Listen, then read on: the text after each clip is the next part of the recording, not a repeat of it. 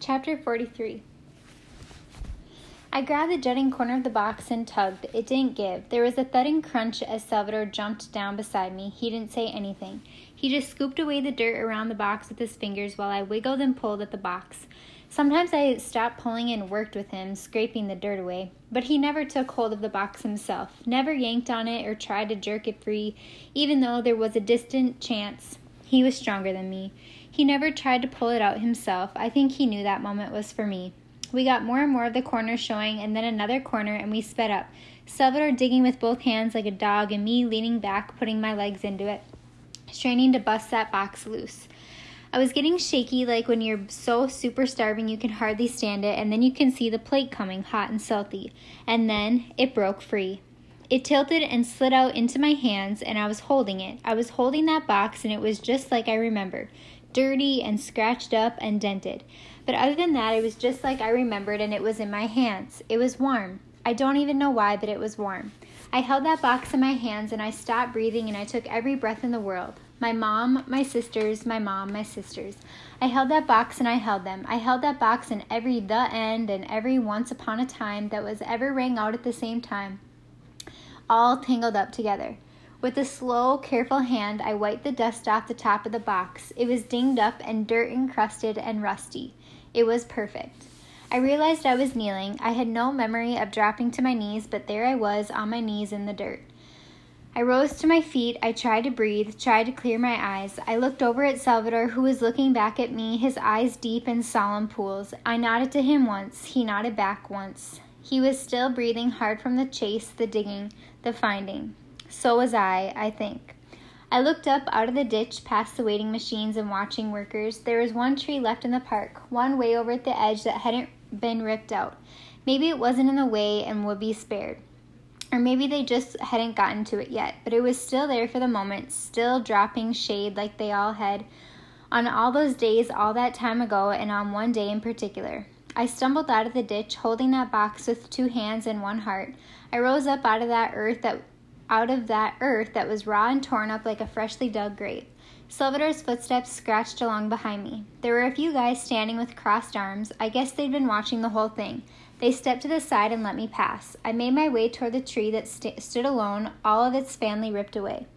Salvador's footsteps stopped at the line of workers, and he let me go on by myself. I heard one of the guys grumble, "What is it?" And I heard Salvador answer low, "It's a memory box. She buried it there with her mom." And then I heard someone say, "Well, where's her mom?" And Salvador almost whispered his answer, but I still heard it. "She's dead." And then there was a big silence, a heavy silence, an understanding kind of silence, and not one of those folks said a word, and not one of those folks complained about the interruption, and not one of those folks told me to hurry the heck up so they could get back to work. "Hey!" The voice cut through the moment. It was the cop, of course. "Hey, where are you going?" His voice got louder as he spoke, so I knew he was jogging up behind me. "Leave her alone, man," I heard one of the guys grumble. "Leave her alone? Do you have any idea what she—" "Oh, give it a rest, dude. You can wait 1 minute. I mean, she ain't going nowhere, right?" The cop, though, would not give it a rest, and he wasn't going to give me 1 minute either. "Stop," he said, and I could hear his angry footsteps stomping up behind me. "Can you hear me? Stop." I could, and I didn't.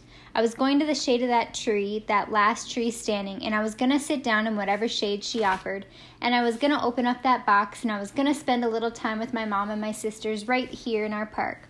But the cop wasn't giving up easy. He huffed up beside me. "Hey," he said gruffly, "you need to stop." I kept my eyes straight ahead and my feet moving. I didn't trust my throat to speak. The memories were all around me, the ghosts waiting under the tree. I didn't want to lose them, ever again. "Hey," he said, and he grabbed my arm. "You need to stop. Now."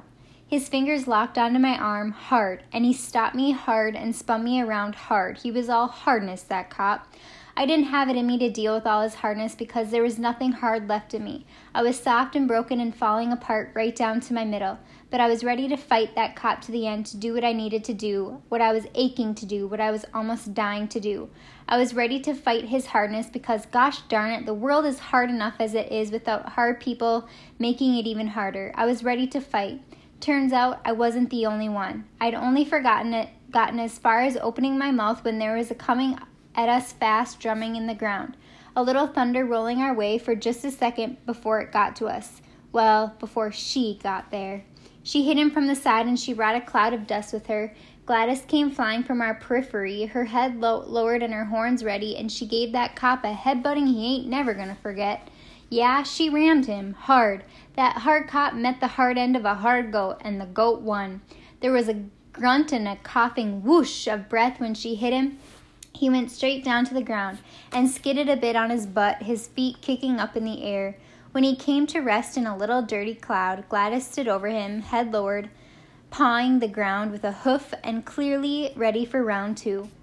The cop looked up at her, and I'd say the vast majority of the hardness had left him.